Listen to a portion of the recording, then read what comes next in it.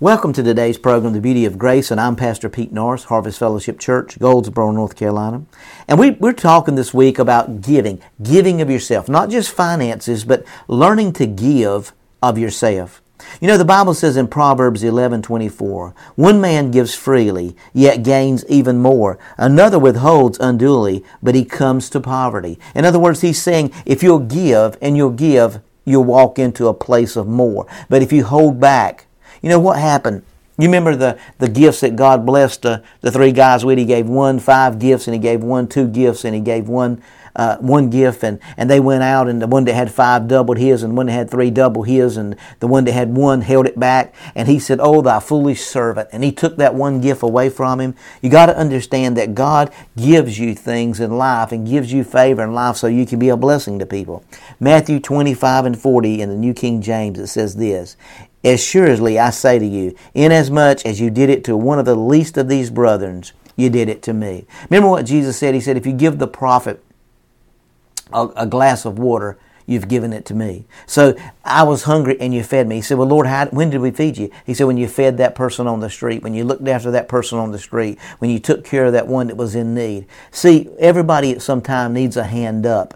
But you got to understand, God will not fill a closed fist with good things. So you got to let go of what's in your life. You got to be willing to cherish and look after people. You may not realize it, but it's extremely selfish to go around always dwelling on your problems, always thinking about what you want and what you need, and hardly noticing the many needs of others all around you. Do you walk around and ride around and you see people on the street? What's the first thing to go through? You never know what they may need. You never know what they may be going through. One of the best things you can do if you're having a problem is to help solve somebody else's problem. How many times have you ever, God spoke to me so plainly one time and He said, son, if you want me to meet your dreams, then help somebody else fulfill their dreams.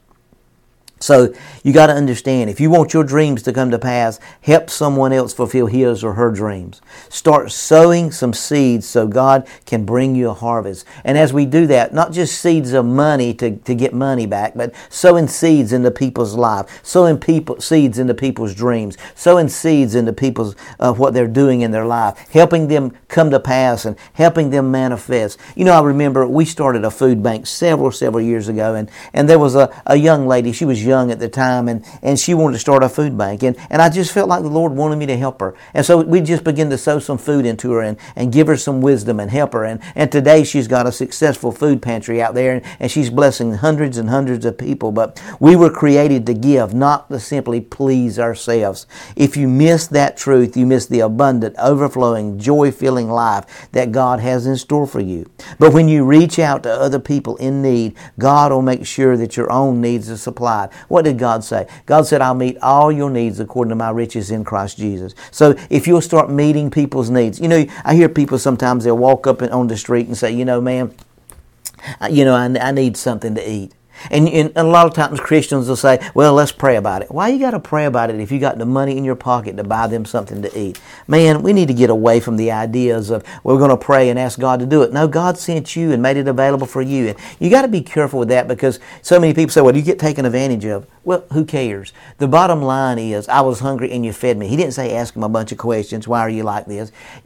So many times the Bible says we need to be aware that we're entertaining angels unaware sometimes. So we really never know who we're helping and who we're reaching out to. But if you're down and discouraged, get your mind off yourself and go help someone else's need. Sow the seed that'll bring you a harvest. Sow joy into people's lives. Help people with their ministry. Help people cut the grass. Do all kinds of things that is helping people and making it a better world. Perhaps you feel that you have nothing to give. Sure you do. You can give a smile. You can give a hug. You always have something to give somebody. You can do some but meaningful tasks to help someone. You can visit someone in a hospital or make a meal for a person who's shut in. There's all kinds of things you can do. You say, well, Pastor, I can't cook. Well, go buy a meal and take it to them. There's all kinds of things you can do. You can write an encouraging letter. Somebody needs what you have to share.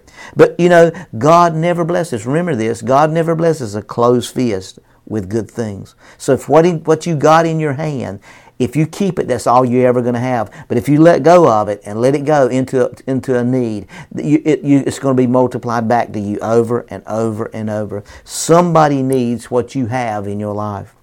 Somebody needs your friendship. God created us to be free, but He didn't make us function as Lone Rangers. Guys, we really do truly need one another. We need to help people. We need a purpose in our life. We need to sow into somebody and make a difference in their life. Because remember, God will not fill a closed fist with good things. But if what you got won't meet your need, that's your seed to get what you need.